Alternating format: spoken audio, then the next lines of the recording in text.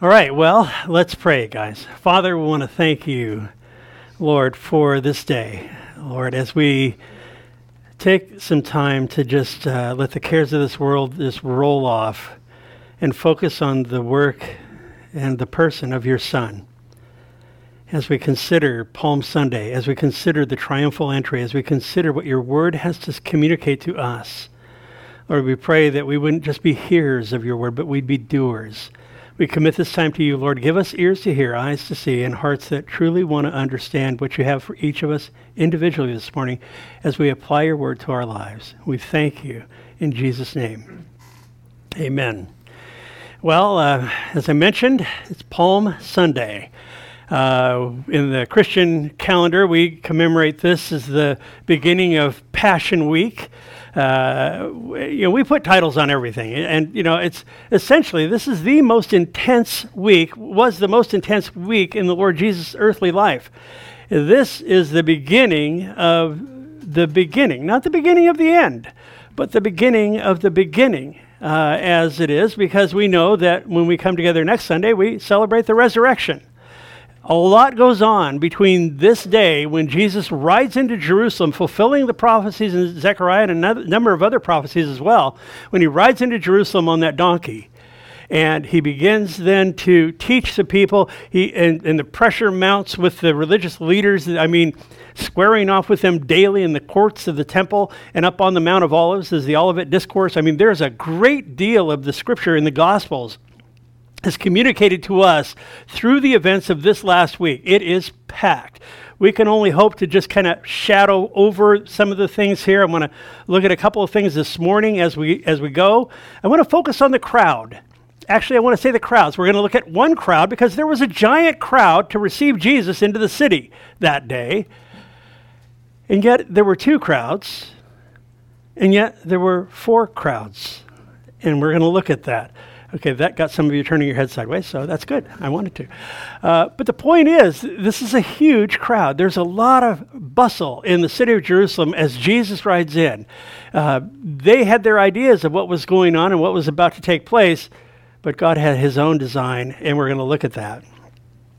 So I'm going to start with, I'll ask you guys to open to Exodus chapter 12, but we're going to look at Matthew 16:21. I want to start with that. Matthew 16:21 says this, "From that time, Jesus began to show to his disciples that he must go to Jerusalem and suffer many things from the elders and the chief priests and the scribes and be killed and be raised the third day." Now this is in Matthew 16. If you remember, if you know your Bible, you see that that's where Jesus is at Caesarea Philippi. It was a small settlement on the flanks, the lower flanks of Mount Hermon, big rocky face behind where Jesus was standing at the headwaters of the Jordan River, one of three headwaters. This is the main one, at a place called Banyas. It had been called Panias, but the Arabs couldn't say the P sound, so they renamed it Banyas because they could say that. So anyway, but he's here at this, it was a center of pagan worship, and he asked his guys, well, who do men say that I am? And they say, well, some say a prophet, or Elijah, or John the Baptist, and then he sharpens it up. He says, who do you say that I am?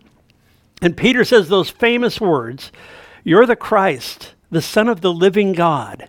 And Jesus says, flesh and blood didn't reveal that to you, Peter.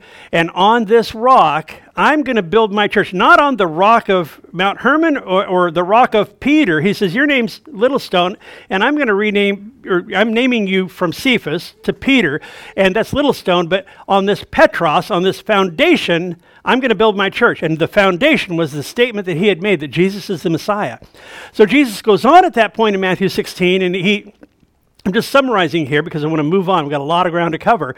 And he goes on and he says, I'm giving to you guys the keys to the kingdom. And if you understand what happened in the first century, what he was doing was if a man was going to go on a journey, he would give his servants charge of his territory and of his property and of his home and all of everything that he had. And he would give them the keys. They would be stewards, in that sense, of their master's stuff. Well, Jesus says, I'm giving you guys the keys to the kingdom. I am calling you now. He's beginning to elevate their call here in Matthew 16 to not simply be disciples, but I am giving you stewardship over the kingdom of God, because in a little over a year from that point, he would be going to the cross. It says there, then, it says from that time in verse 21, as I just read, there was a shift in Jesus' ministry at that time. That last year plus was going to be really intense, and he would sharpen the focus again on equipping these guys to carry the gospel forward when he was gone, when he had risen from the dead and had ascended into heaven.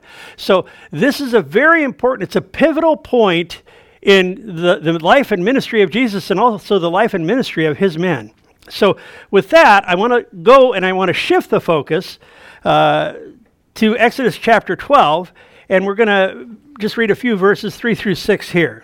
Verse 3, God saying to Moses, "Speak to all the congregation of Israel, saying, on the 10th of this month, every man shall take for himself a lamb, according to the house of his father, a lamb for every household. And if the household is too small for the lamb, let him and his neighbor next to his house take it according to the number of the persons. According to each man's need, you shall make your count for the lamb." So he's basically saying, if you can't afford it, if your house is too small and it's a burden, then you can share with your neighbor. God is instituting, this is the 10th plague on Egypt, and it's the plague of death, and he's instituting the very first Passover where these guys would take this lamb and they would sacrifice it and put the blood on the lintels and the doorposts of their homes, and the angel of death would pass over them. So that's where we get the word or the term Passover. And the Jews celebrated this as a memorial. They still do, and it's wonderful. If we had the time, we could look at all the linkage from that to Christ and the fulfillments that there are.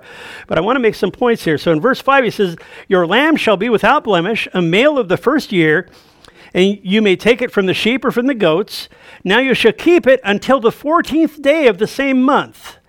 And then the whole assembly of the congregation of Israel shall kill it at twilight." This day, the Assyrians, in the Hebrew, it was called Abib, the month of Abib. It was the first month of their calendar. And then after their captivity, it got renamed Nisan, it's an Assyrian term. It was changed.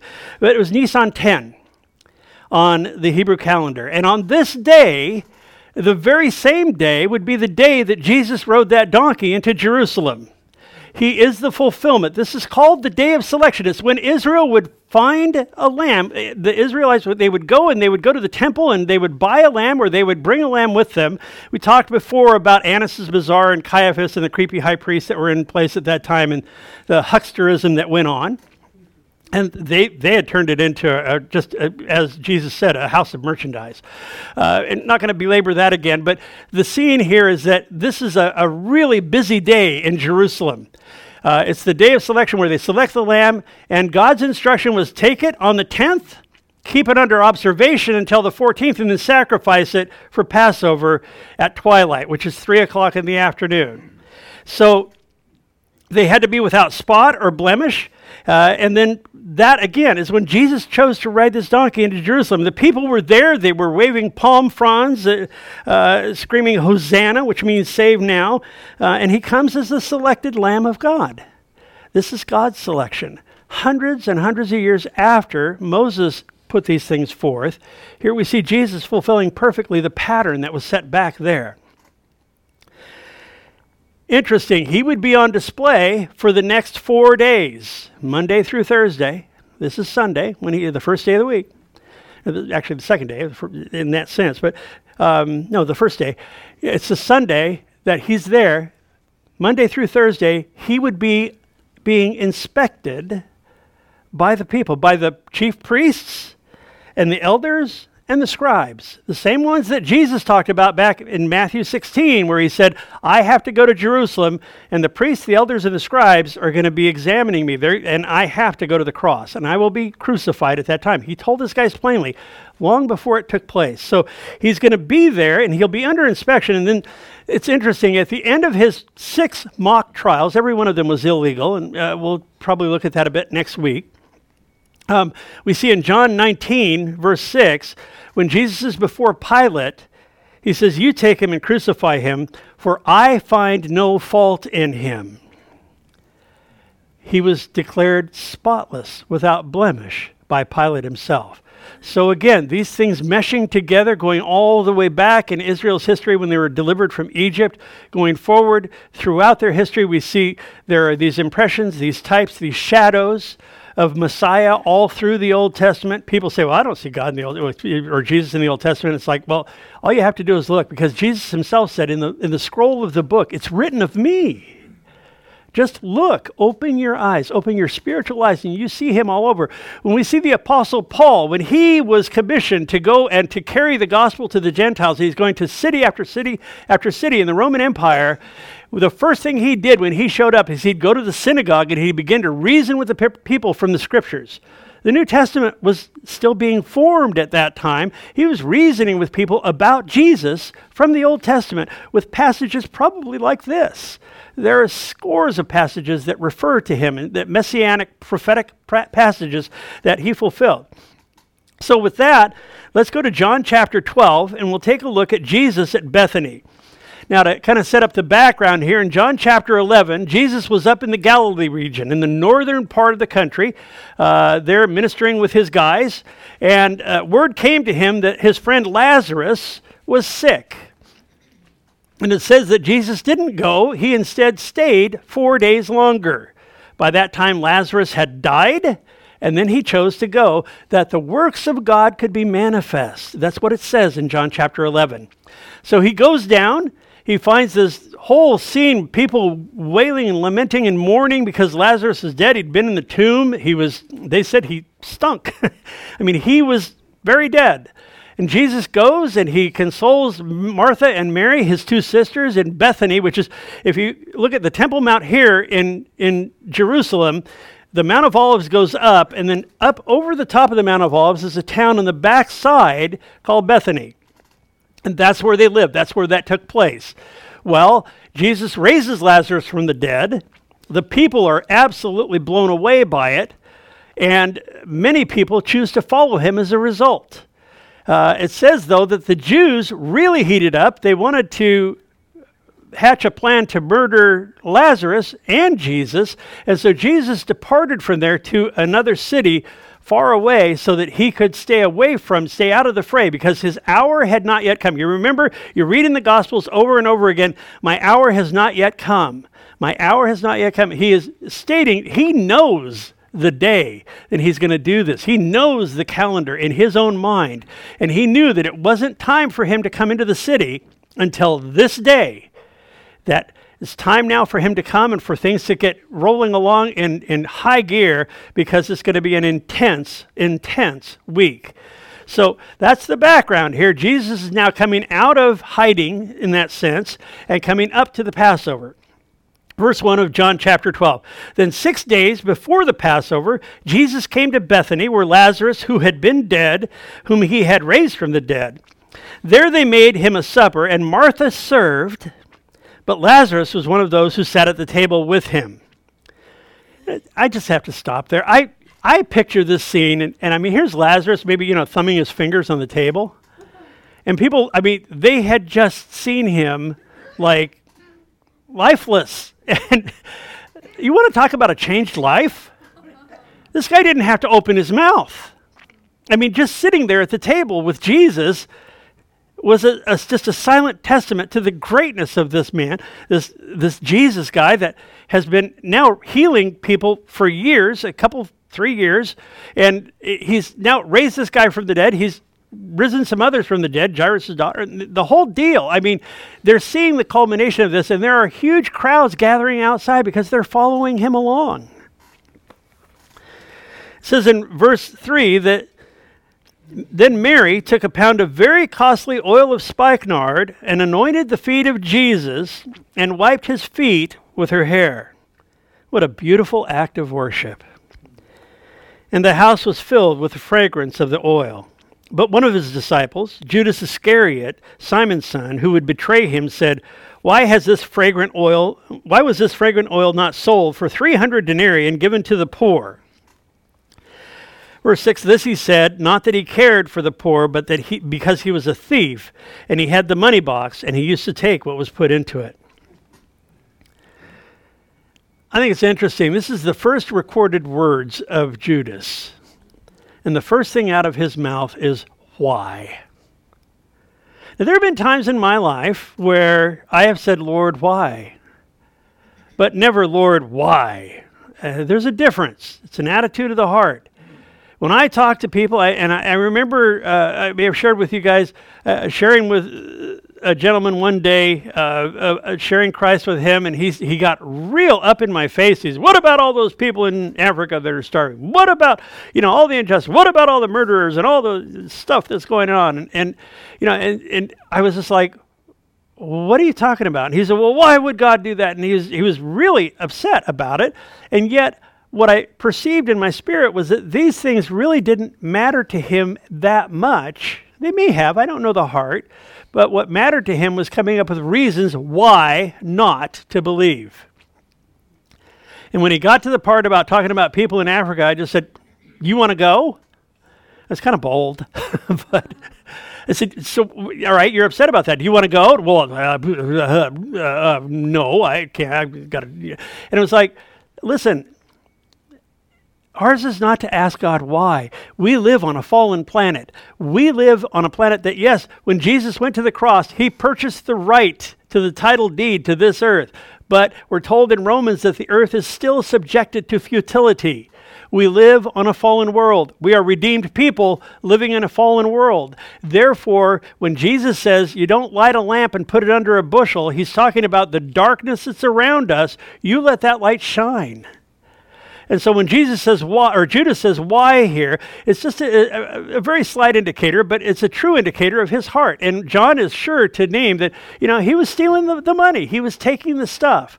Interesting. I look at Mary in this scene, and I did a little bit of quick math. I figured out, and a denarius is a day's wage, okay? And he says, why wasn't this sold for 300 denarius? Well, I figured if at modest $12 an hour, somebody working 8 hours a day, this bottle of perfume would be worth just short of $30,000. That's a lot of money. What she was giving Jesus in this, think about it. She was giving Jesus everything. She was essentially giving him her dowry. This is very expensive perfume, probably imported from India. Oil of spikenard, it came from that part of the world. And when she is worshiping him in that way, Jesus says in verse 7, he says, let her alone. She has kept us for the day of my burial. For the poor you will always have with you, but me you do not always have. There's a place where God calls upon each of us to sacrifice. And I don't want to call you out in a weird way, but I think about Charles and Joanne. They're sacrificing. God's put it on their hearts to go to Kenya this summer. And you guys, I just ask you to pray for them. The battle has been intense already, and I praise God that he's doing that work, that they're able to join that work that we're a part of. And it's a sacrifice. It's not just a sacrifice of time. It's a sacrifice of the expense. The church is not sending them. They're raising their support. Again, should the Lord put that on your heart to help them with that? Praise God. I know that they could use it. But my point is, he calls upon us to sacrifice. Yeah, they're sacrificing and going there. Often he calls upon us to sacrifice staying here. He calls upon us and he taps us into, and that sacrifice should always be looked at as an act of worship. It's an act of worship. Why do I sacrifice? Because I ascribe worth to him. Because he is the one in my life that I sacrifice for. And I'm not going to walk around shouting from the rooftops, oh, look at me, how sacrificial I am. No, it's just the quiet things that we do and the things I get so blessed, you guys. As a pastor, I become aware of things that are going on behind the scenes sometimes, and it just blesses my heart to see the sacrifice that people make in order to further the work of the gospel, to further the work of the kingdom. It's a beautiful, beautiful thing, and it's a beautiful way to worship the Lord. Yeah, we worship him in song, but do we worship him with our lives? That's the point. That's what Mary's doing. Interesting, Mary and Martha were getting it. Going back to chapter 11, where Lazarus was raised, in verses 25 through 27, Jesus is speaking with Martha here. He's just coming up the road from Galilee. He hasn't gotten into Bethany yet to go in. He hasn't raised Lazarus from the dead yet. And both Martha and Mary said, Lord, if you'd have been here, my brother wouldn't have died, because they knew his ability to perform miracles. We've been talking about that on Sunday mornings here in the Gospel of John, about how the people could have a lower view. And I believe that Jesus was opening their understanding to have a higher view of him through this particular miracle. Because, Martha has some interesting dialogue with him. In verse 25, he tells Martha, he says, I am the resurrection and the life. And he who believes in me, though he may die, he shall live. And whoever lives and believes in me shall never die. And then I picture his eyes just piercing into Martha as he says, do you believe this? Martha, dear friend, because she and Mary and Lazarus were dear friends of Jesus. They were part of his inner circle. And Martha says to him, yes, Lord, I believe that you're the Christ, the Son of God, who has come into the world. She still had a ways to go, and very soon after this conversation, her sister would come running up, and then Jesus would have some interaction with Mary as well. But they were getting it. The lights were coming on. Their view of Jesus was elevating from that of just simply being a miracle worker. And again, we've talked about that at length. We'll talk about it a little bit this morning, to seeing that he has the ability, he has the power over life itself. I mean, he has the authority to forgive sin. The authority, and it's not just to forgive sin because that's a churchy thing to do. It's to forgive sin, to reunite man with God in communion, in fellowship with God himself. That thing that was broken in the garden thousands of years before was now being made right. And within just a very few days of these events that we're looking at this morning, the work of redemption would be accomplished, and it would be complete once for all. They wouldn't have to go and make these animal sacrifices year after year and going to the temple, because the temple now would be the people of God, because the sacrifice has been made and accepted by the Father. What an awesome, awesome thing that is. Back to John 12 and verse 9. Now, a great many of the Jews knew that he was there, and they came not for Jesus' sake only, but that they may also see Lazarus, whom he had raised from the dead. But the chief priests plotted to kill Lazarus, to put Lazarus to death also, because on account of him, many of the Jews went away and believed in Jesus. Again, I love what Chuck Smith used to say, a changed life changes a life. Healthy sheep beget healthy sheep. Here's a guy that just by sitting at the table with Jesus is broadcasting the power that this guy has. Far more than to raise him from the dead, because Lazarus lived to die again. But Lazarus rose again as well. He is part of the resurrection, as you and I are, if we have indeed released our lives to Christ. If that deal is done, if we have repented of our sin, if we have asked him to come into our lives and to be Lord of our lives, embrace a relationship with him, not just a magic formula, that doesn't get it. Then he is the one who will resurrect you, resurrect me. He's the firstborn of the resurrection. Stop now or I'll get into next week's message. It says the chief priests in verse 10 plotted to put Lazarus to death also, because on account of him many of the Jews went away and believed in Jesus. Now, we've talked about up until now, this is one exception here in the Gospel of John, in this passage, when you see the word Jews, that it means the religious leaders, the creepy guys, okay? Yeah, the guys that probably had thin black mustache. No, they didn't. But it means the enemies of Christ. But when he's talking about the Jews here, he's talking about the people just coming out of the city because it's Passover. There are crowds everywhere, and there's a gathering crowd at Mary and Martha and Lazarus' house in Bethany. We've seen it says that the people that were there were coming along, and the crowd was building. Verse 12, the next day a great multitude that had come to the feast, when they had heard that Jesus was coming to Jerusalem, took branches of palm trees and went out to meet him and cried out, Hosanna! Blessed is he who comes in the name of the Lord, the King of Israel. So here we see, all right, catch the scene, guys. As I mentioned, Passover, 1.5 million people, roughly, in the city. coming into the city. This is the week before, so people are still arriving. But there is a huge crowd in the city that hears that Jesus is coming. They come out of the city to meet him. Remember I said one crowd, but two crowds, but four crowds. So there's one crowd that's coming out of the city to meet him, but there's also a crowd coming with him as he comes down the Mount of Olives. And he comes and he stops and he weeps over the city. There's a huge crowd there that when he gets together, when he gets down to the bottom of the Kidron Valley and starts coming over into the temple area, these crowds mesh and there would be this throng of people that would just be shouting and screaming and carrying, I mean, to the point where the religious leader is saying, hey, tell them to shut up. And he's saying, if I tell them to be quiet, the rocks are going to cry out. You can't stop this scene. You can't stop this from unfolding. I mean, this is it's an incredible scene. These crowds coming together and coming together because they see and they recognize Jesus as Messiah, but we'll see as we go, it wasn't really a full-blown idea of what he was there for. Verse 14, then Jesus, when he had found a young donkey, sat on it, as it is written, fear not, daughter of Zion. Behold, your king is coming, sitting on a donkey's colt. That's a quote from the prophecy in Zechariah chapter 9, where we read, rejoice greatly, O daughter of Zion. Shout, O daughter of Jerusalem. Behold, your king is coming to you.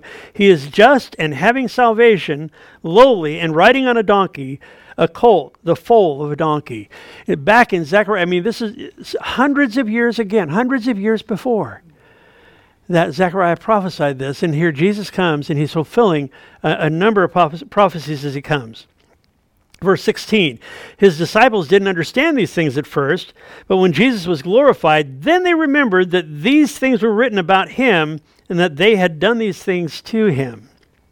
Therefore, the people who were with him when he called Lazarus out of the tomb and raised him from the dead bore witness.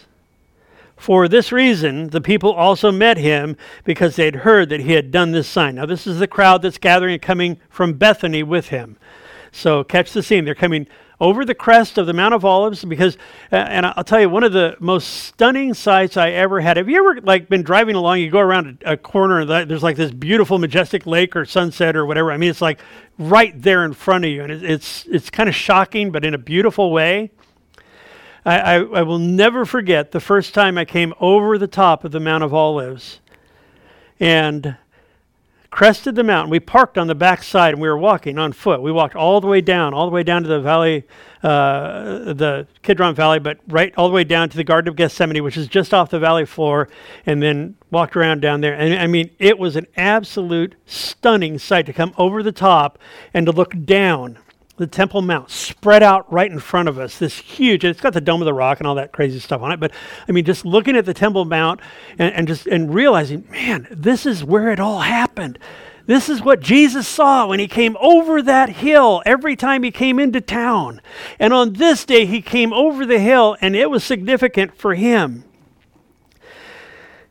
Verse 19, the Pharisees therefore said among themselves, you see that you're accomplishing nothing. Look, the world has gone after him. They're seeing these two crowds coming together now. In Luke chapter 19, we're going to switch to that narrative. We'll come back to looking at John in a few. But in Luke chapter 19, it would be remiss if we didn't look at this particular scene that Luke outlines. John's narrative stops there with the triumphal entry. And Luke picks it up here. And in verse 41 of the Gospel of Luke, we read, now as he drew near, he saw the city and he wept over it, saying, if you had known, even you, especially in this, your day, the things that make for your peace. But now they're hidden from your eyes. For the days will come upon you when your enemies will build an embankment around you and surround you and close you in on every side and level you and your children within you to the ground, and they will not leave in you one stone upon another because you did not know the time of your visitation. Sobering. Jesus crests the hill, sees the Temple Mount, begins to cry, and prophesies its destruction. Why? It was clearly seen if they'd have been students of the Scripture as they claimed to be, rather than straining out a gnat and swallowing a camel, as he says in the Gospel of Matthew when he's pronouncing 7 woes during this week on the city. They missed it. They were rejecting Messiah. He knew that that rejection was coming, even though there was all this hoopla coming down into the city. And we'll take the crowds apart here in a bit. But coming down, prophesying against the city, and in 70 AD, less than 40 years from the time Jesus uttered these things, the Roman legions under Cyrus would level the city. They obliterated Jerusalem, and they left not one stone upon another. We've walked along the walls of the Temple Mount where these huge stones were pushed off by the Romans when they cleared the top of the Temple Mount. They cleared it. And these stones were so heavy that, and the roads are still, it's like the road goes along like that, and then there's this rock, and the road has this like 6-foot deep dent in it with this rock when it fell off the Temple Mount and onto the Roman roads there, just outside the Temple Mount. And it's still there today. I mean, they fulfilled what Jesus prophesies here to the letter, because those people missed the day of their visitation.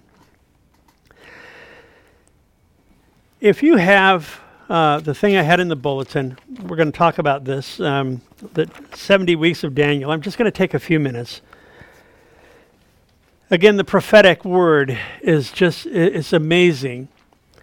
And God has left the prophetic word intact for us because it builds our faith. When we see that there are things that are laid out in God's word and we see the completion of those things, it really builds our faith. And we see that we stand in the midst of the prophetic calendar as it is, because there are things that have been prophesied that have not yet come about. So we're going to look at part of the 70 weeks of Daniel. 69 of those weeks have taken place.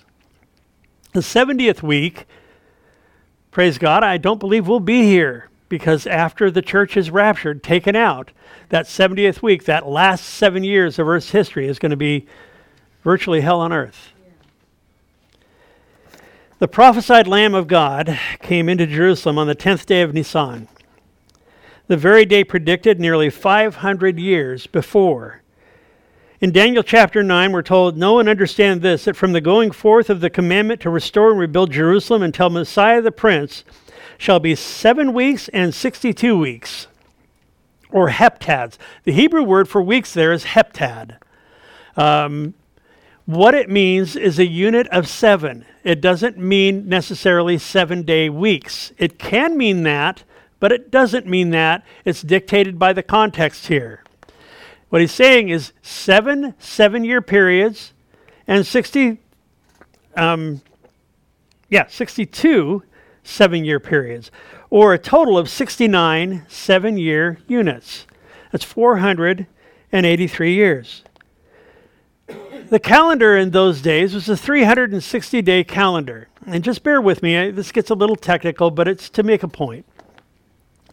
I was looking at calendars as I was preparing for this morning, and I found it fascinating. It was like, okay, Lord, why did they use a 360-day calendar? Did you know that every financial institution, including the stock markets, use a 360-day calendar? I'd been told this by one of the people that I know in business that's a real estate developer. And he said, yeah, the banks always do 360-day deal. They jip us out of 5 days and all this stuff. And he was kind of grizzling about it. And that was when I first learned about it. But then I started looking at the lunar calendar is 354 days. The solar calendar is 365 days. Halfway between the two of those is, guess what? 360 days. And I don't know if those people had that figured out back then, but I do know that the ancient world used a 360-day calendar. And if you use that calendar and you multiply that out by these heptads, by these units of 7 years, 483 years, you come up with 173,880 days. From March 14th, 445 BC, that was the day that Artaxerxes, and some people argue and say it was Darius or Cyrus. I think the preponderance of the evidence points to Artaxerxes, king of Persia, that he gave the Jews charge to rebuild Jerusalem. That exact amount of days from Daniel's prophecy of when that charge was given to go back and to restore the city brought us to April 6th, AD 32, this day. It's the day that Jesus rode that donkey into the city. It was given. It was clear. I mean, all they had to do was do the math. I'm not great at that, but I sat down with a calculator. Yeah, they didn't have calculators, but I did. And I started trying to kind of figure it out myself. And they're different. There's some, I'll tell you what, there's some controversy about these things. And I don't rely on formulas a lot. But it's very interesting that Daniel did prophesy when Messiah the Prince would come. And that fits, this model fits those dates.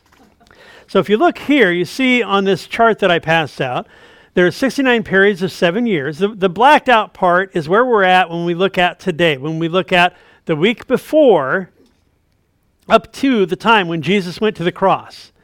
So that 69 periods of 7 years, you could, and again, it makes sense to me. It took them 49 years to rebuild Jerusalem, I believe. And there are people that just lump both of those together and say 69 weeks. That's fine. Or you could say 7 and then 69. And then you see this 69 weeks here in Daniel until the Messiah the Prince comes.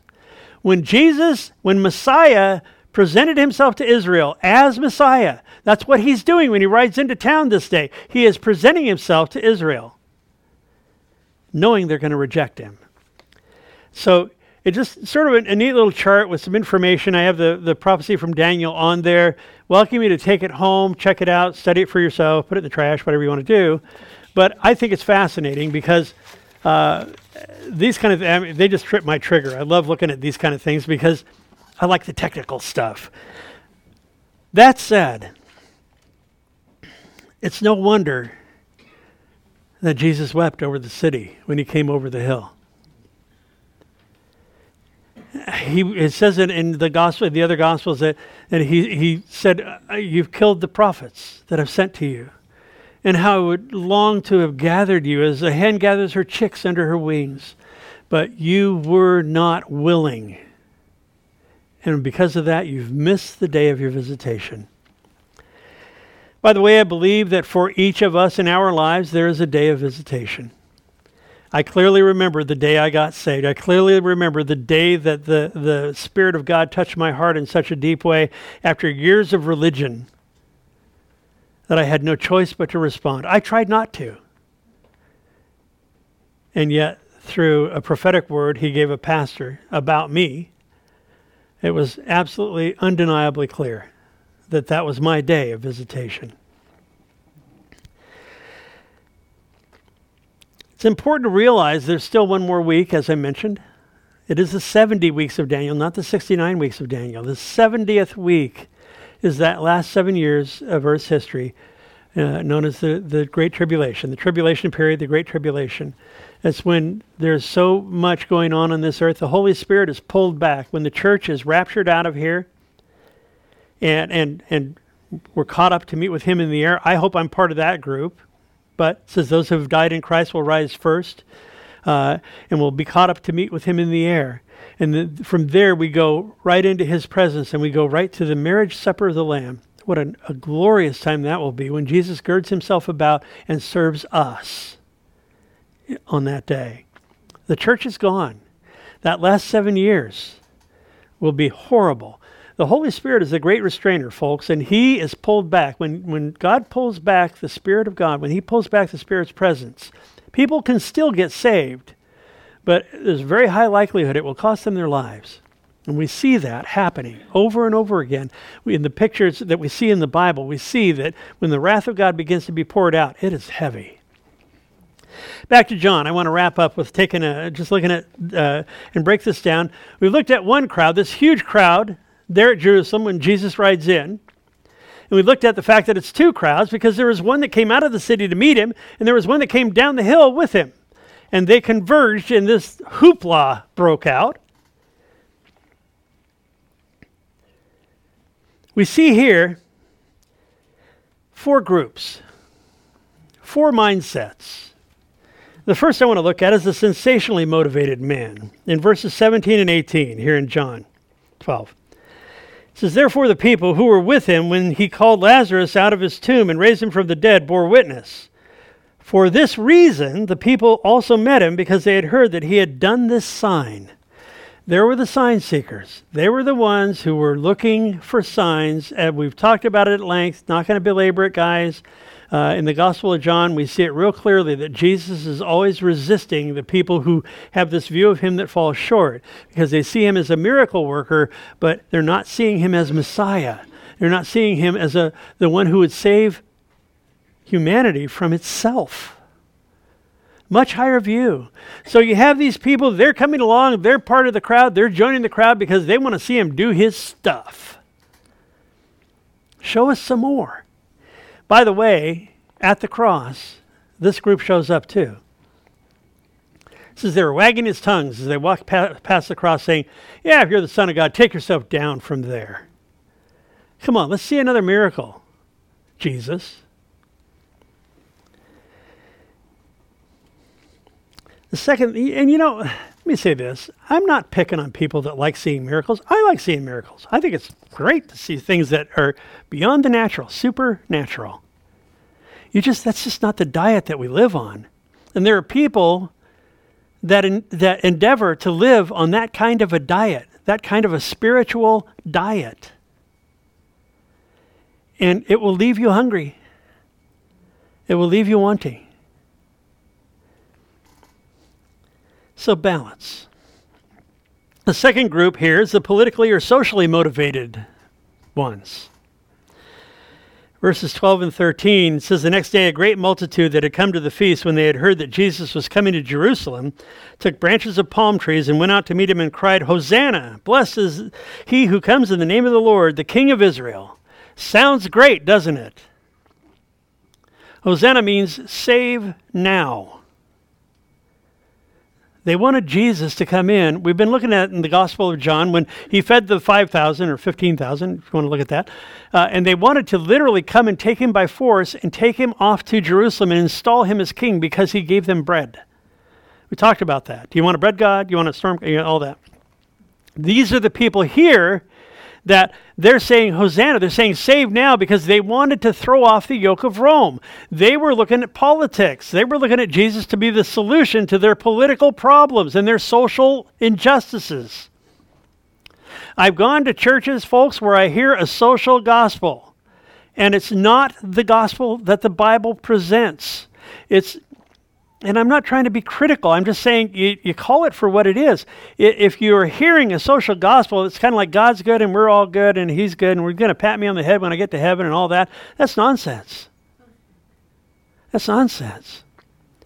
And one of the things I remember years ago, sitting in a Bible study, and this guy thundered from the pulpit. He goes, God is not a Republican.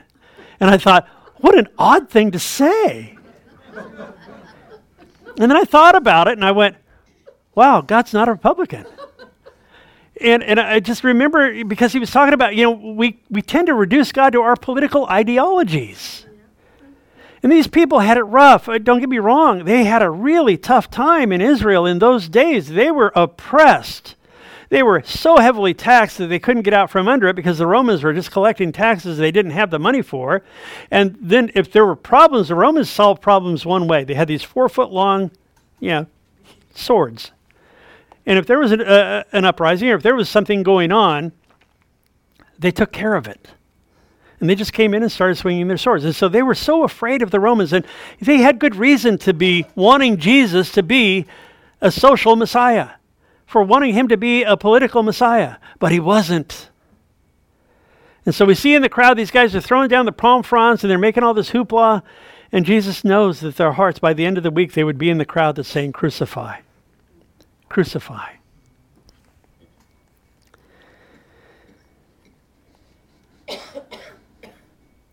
Matthew 27, it says, therefore, when they had gathered together, Pilate said to them, whom do you want me to release to you? And they chose Barabbas. You remember what Barabbas was? He was a political insurrectionist.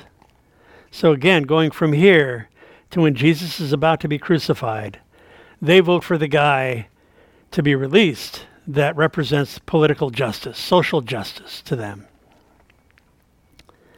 Again, there's a balance. When we see a social injustice, it's fair game to call that out.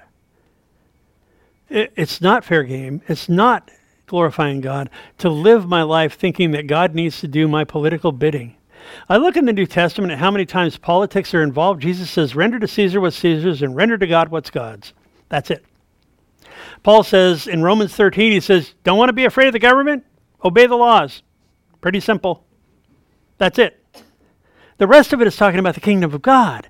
The rest of it is talking about what it is to be a disciple of His. The rest of it is talking about communion with God and the fact that that way is opened by Jesus, the true Messiah that forgave my sins, that has guaranteed me eternity in His presence. How much bigger is that? Don't settle for a puny God. These people were.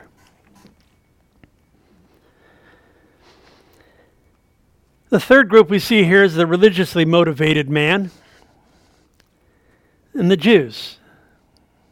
They were worried about two things. First, their own power. In verse 19 of chapter 12, it says, the Pharisees therefore said among themselves, you see that you're accomplishing nothing. Look, the whole world has gone after him.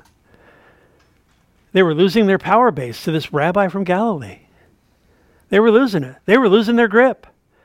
And in this week that would go after this next few days before they put him on the cross, it wouldn't go well for the religious leaders. Jesus would point out the total heresy of what they were doing. He would point out the fact that they were woefully inadequate to say that they represented God in any meaningful way at all. And they would heat up to the point of saying, we've got to get this guy, we've got to kill this guy. We've got to get rid of him. He is a real threat to our power base. Second thing that the Jews were afraid of was the Romans. In chapter 11, verses 47 and 48, it says, then the chief priests and the Pharisees gathered a council and said, what shall we do? This is after Lazarus was raised from the dead. For this man works many signs. If we let him alone like this, everyone will believe in him, and the Romans will come and take away both our place and our nation. So they were not worried about the things of God. They were religious guys. They didn't have a relationship with God. And it shows. What they were doing and what religion does, folks, is religion puts God in subjection to man. And God will not be in subjection to man. He's the sovereign Lord of the universe. And He deserves that place in our hearts and our lives. The last group we see here, looking at these four groups that are in this whole crowd that converges on Jerusalem as Jesus rides in on that donkey, are true followers. There were true followers in the crowd. And many would come afterwards as well. Only, 8 weeks from this time, on Pentecost, when the Holy Spirit was given, Peter stands up, preaches the gospel, and 3,000 people are saved. Talk about that more next week. But here, in verses 2 and 3, and actually through the first 9 verses of chapter 12, we see Mary and Martha and Lazarus, and they had a relationship with Jesus. They weren't religious. They were relational. And out of that we see there's 3 things that are interesting about those couple of verses. We see Mary, a worshiper of Jesus. Martha, a servant to Jesus, and Lazarus, a witness for Jesus. Those are 3 components to a healthy relationship, a healthy walk with the Lord. We see worship, we see serving, and we see a witness, a life that's a witness. Lazarus didn't have to open his mouth, as I mentioned. He sat at the table, and people were probably still coming. Mary worshiped when she poured the oil on his feet and wiped it with her hair. What an intimate, beautiful exchange. And Martha served. She handled the logistics. She made the meal. I think it's a beautiful picture of what our lives look like as believers. Worship and fellowship with God. Serving God, which flows out of fellowship. The richness of our service only flows from the richness of our fellowship. To do it any other way is to simply go through the motions and get things done. It's doing the right things with the wrong heart. And then the witness of our lives simply being a changed life. Who was it that said, I witness all the time and sometimes I use words? I think that's a great saying. I don't remember. It was one of the guys back a couple hundred years ago. But it's true. Just our lives, letting our light so shine before men to glorify our Father who's in heaven. That's the goal.